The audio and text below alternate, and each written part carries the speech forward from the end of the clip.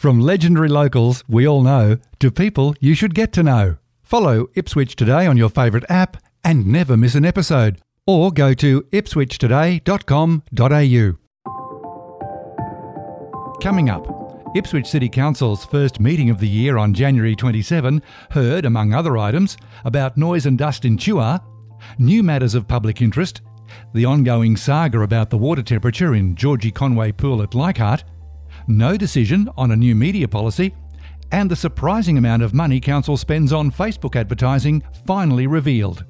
It's Friday, January 28, 2022, and I'm Alan Roebuck.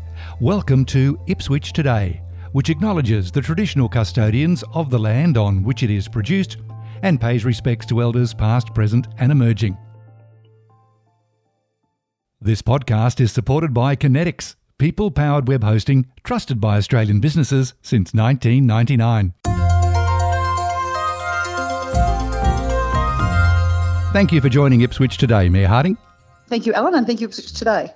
Before we get to January's council meeting, there's been big news at a state level. CCC Chairman Alan McSporran has resigned following the Parliamentary Crime and Corruption Committee's report to Parliament and pressure from what seems everywhere, including the LGAQ. Should Alan McSporran have resigned?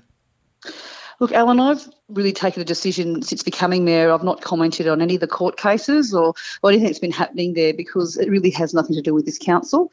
It's to do with the state government. So I guess I will say that in relation to his resignation, it's really not my place to cast judgment on his decision to resign, and it is a really challenging role. And I certainly know that the CCC's Operation Windage here in Ipswich identified maladministration, cultural and corruption risks within the council. And I think it's probably good for us to remember that the cases between the dismissed Ipswich Council and the dismissed Logan councils are very different. The former Ipswich City Council was not dismissed by the CCC. The former Ipswich City Council did go to the PCCC, the Parliamentary CCC Committee, for a review. It then went to Queensland Parliament in August 2018, and it was a unanimous vote by all 93 state MPs to dismiss the council. So it was very different. What happened there was very different. We've obviously got people in jail here in Ipswich as well because of what happened. So I guess for us here, we've really moved forward. We now have a Transparency and Integrity Hub, which is an Australian first for council, for government. We also live stream all our meetings. We're very open with our agenda, our meetings and community consultation. And at the end of last year, our council actually won an LGAQ Risk Management System Award, which I think would have been unheard of a few years ago. I think that Ipswich is now Australia's most open and transparent council. And I've got to say, in some ways, we have the CCC to thank for lifting the lid on the poor governance and the maladministration and the corruption that existed in our council. There was an urgent matter raised calling for a residents' meeting in the Chuwar area regarding motorcycle racing. Motorcycling Queensland wanted to sell that land some time ago, and I believe local complaints thwarted the sale, and now the site has reverted to motorcycle racing under a long-standing approval. Does this proposed meeting give residents any hope for a reduction in noise and dust? Yeah, look, thank you for going to some of the history, because Motorcycle Queensland have had that land, bought that land in 1948 and have had permission since 1974 to run motorcycle racing events. And there's a new tenant there. And I guess the reason for this forum was the fact that the use of the facility now has drastically changed. It's so very different to what it's been since the 1970s. Certainly the councillors and myself advised the tenant there, Motorland, to engage with the community and to discuss it with them because they are doing a legitimate business there. Unfortunately, that hasn't happened. And I've got to say, Kate and I have been out there at 6 o'clock in the morning on the weekends to listen to the trucks prepare the track and as well as the motorbikes. Mm-hmm. It really is just dreadful. It really is intolerable. I think that was the word that Kate used, is intolerable. It's having an enormous effect. So, look, with planning matters, things are always negotiable. So I think it would be really great for the landowner, the tenant, as well as the community to come together and let's have a discussion about where things are at and how we can improve things because something needs to change there. There's a new item on the agenda, matters of public interest. What's the purpose of matters of public interest and what was discussed this month? Yeah, look, it's a way for councils to raise issues in there or highlight anything in their community. Councillor Kunzelman put this forward in the change in our meeting procedures policy. So it's only probably appropriate that Kate did the very first one, and she took the opportunity to thank the thousands of volunteers in our community, I think on the back of our Australia Day Awards, and just noted that whilst we do have award winners, we know that there are so many thousands in our community that do so much to help so many people in our community. So it was really lovely to hear Kate give that thanks. There's something that hasn't gone away for the councillors to discuss, and that's the water temperature at the Georgie Conway Pool at Leichhardt. Why is this dragging on so long, and why do you think the councillors have gone against officer recommendations for a water temperature? Look, I guess from a good governance perspective, the council officers will look at what's most cost effective and what's, best practice. We councils, we also look at it we look at that strategically and look at that as well, but we also look at it from a resident's perspective. So we've had significant feedback from residents to have at least one of our 5 public pools to be a little bit warmer, especially for people who are older or people with disabilities or people who are rehabilitating from operations and things like that. So we're putting that out to community consultation to see what the view is, because it would be at a considerable cost if it was happening. A new media and communications policy was due to be voted on at the January meeting, but there was a strategic adjournment by Councillor Fechner, and Council voted to lay the matter on the table. In other words, make no decision.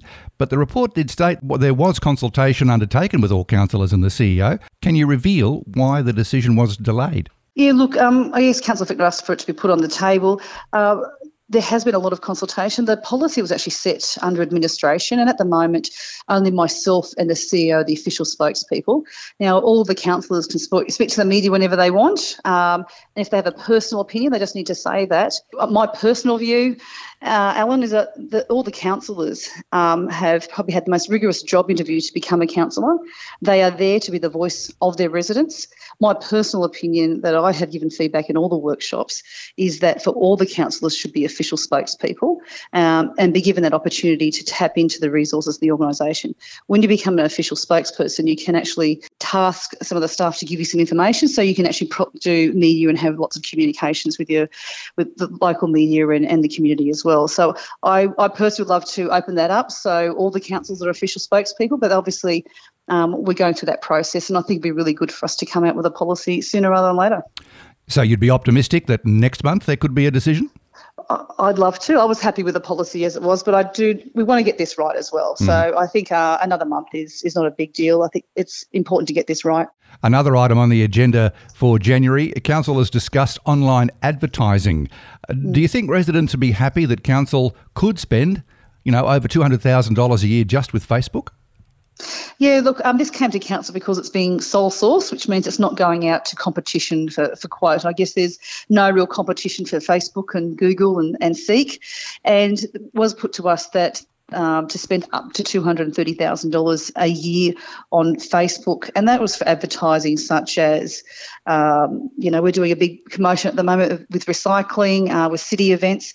Our city events and marketing team have a budget of $5.8 million. They spend a lot of money on marketing in radio, in print media. We've had a huge change in our print media here in Ipswich, and we've been supporting that as well. So this is $230,000 out of a $5.8 million budget. So, and council approved that yesterday. Mayor Harding, thanks again for speaking with Ipswich Today. Thank you. And a reminder, you'll find handy links in the show notes, including to Council's minutes and agendas and Council's YouTube channel, where you can watch all meetings live and on demand. Ipswich Today is supported by Kinetics, people-powered web hosting trusted by Australian businesses since 1999. This podcast is also listener-supported. Please make a once-only gift or regular donation to help keep it online. Just go to ipswichtoday.com.au and click the donate button on the homepage to make a payment through PayPal. Follow and stream this podcast from your favourite app, including iHeartRadio and Amazon Music Podcasts, or play Ipswich Today from smart speakers. Music is supplied by Purple Planet Music. This is Alan Roebuck. Thank you for listening.